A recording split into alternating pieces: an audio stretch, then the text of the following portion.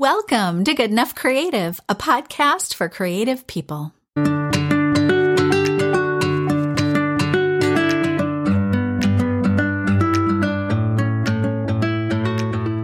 Hello again, and happy Wednesday, or whatever day you might be listening to this.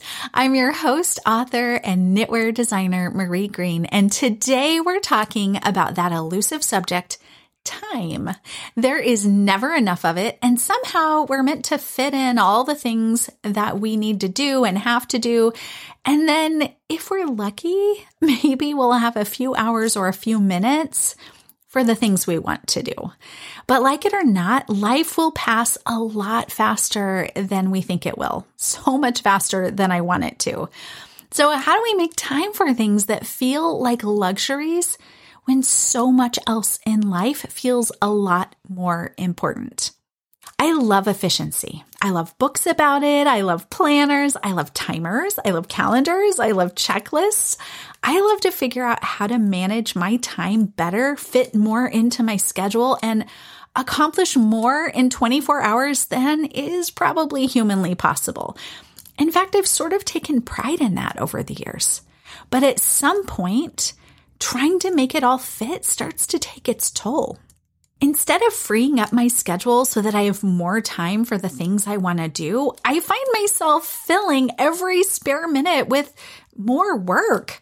Instead of finally being so efficient that I can give myself the gift of creative time every day, I find that those sessions for unscheduled art or creative brainstorming are fewer and further between than ever before. So if trying to do more in less time isn't the answer, what is?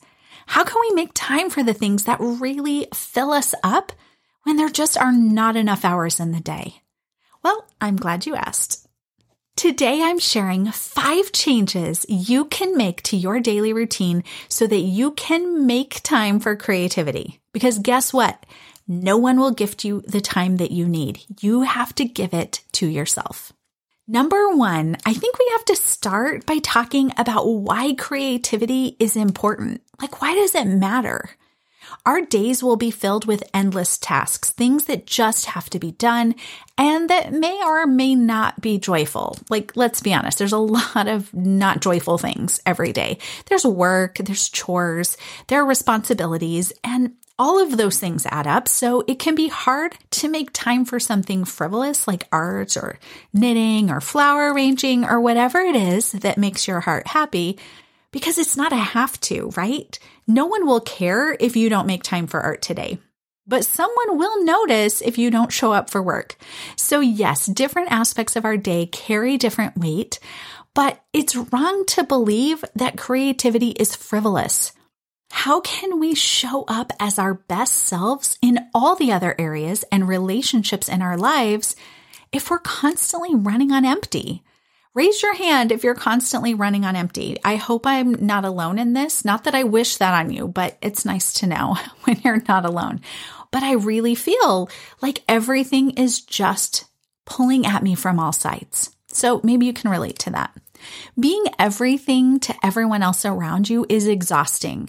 If you want to show up for others, you have to show up for yourself. And doing things that fill your own reservoir of joy are going to make an impact. We need opportunities to express the things that are bouncing around in our heads. We need space to process the things that are happening throughout the day. Art gives you a chance to do that. It helps you show up as the best and most complete whole version of yourself. If you feel frustrated, make art. If you feel hopeless, make art. If you feel burned out, make art. If you feel alone, make art. Anytime you need some support and you aren't finding it in other areas of your life, support yourself by making time for creativity. That is how you keep up the good fight. Art isn't just playtime. And if it were good for you, I mean, that's great. But really, art is so much more than that. It is expression. It's how we process what's going on. I am convinced that keeping your hands busy is the absolute best way to deal with stress, worry, and frustration.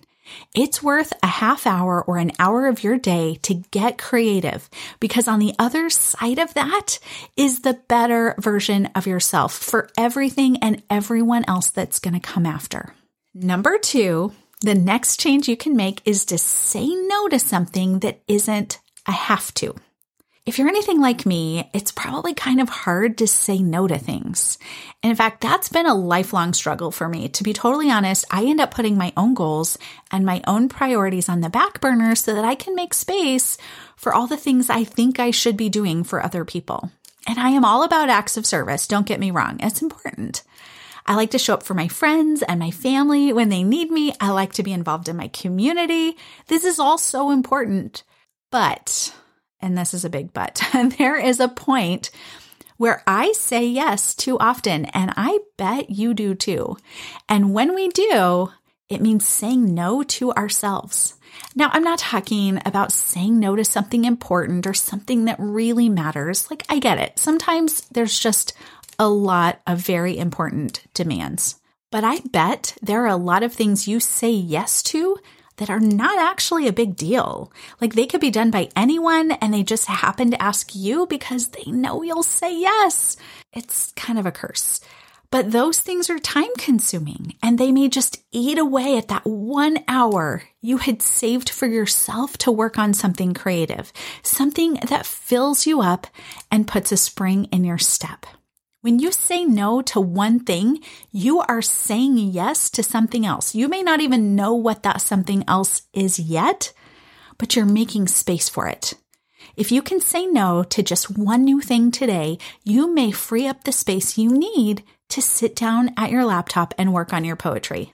Setting boundaries is important, and your creativity deserves it. Number 3, anything is better than nothing. Now, there are some scenarios where this is not true. Relationships, for example. The wrong relationship is not better than no relationship. But when we're talking about creativity specifically, any effort is better than no effort. And so often we will put the brakes on our own project because it's not measuring up, or because we don't have enough time to, give it all that it deserves, right? So we'll hold off until we do have time. And guess what? You will never have more time. You just won't. I've tested this theory myself unscientifically, but still, I have found that the time I think is out there waiting for me, it does not exist.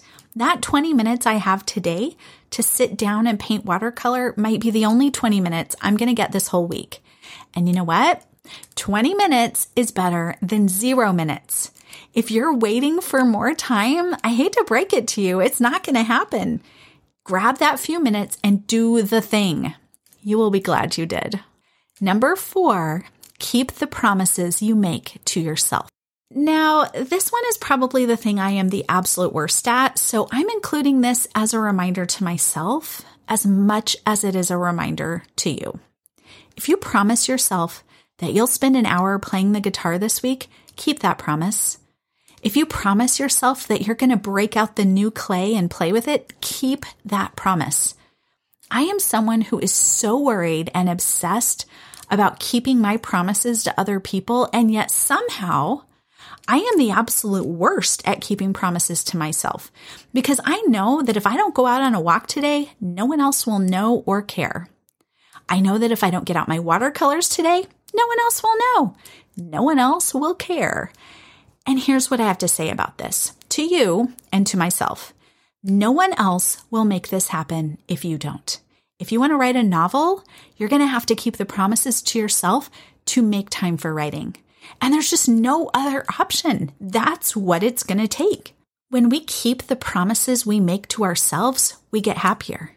We get to enjoy what it feels like to be on purpose in our own lives and to show up better for everyone else and for the promises we make to them. Better still, we get to do it with less resentment. Cheers, hip hip hooray for that, right? Less resentment, because there's nothing worse than always showing up for everyone else and never showing up for yourself. Show up for yourself. You matter.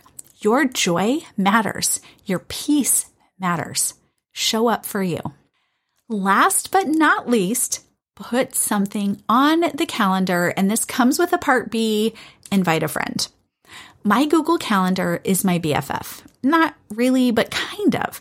I tell my team that I live and die by that calendar, and in many ways, I kind of do. If it's not on the calendar, it does not exist in my life.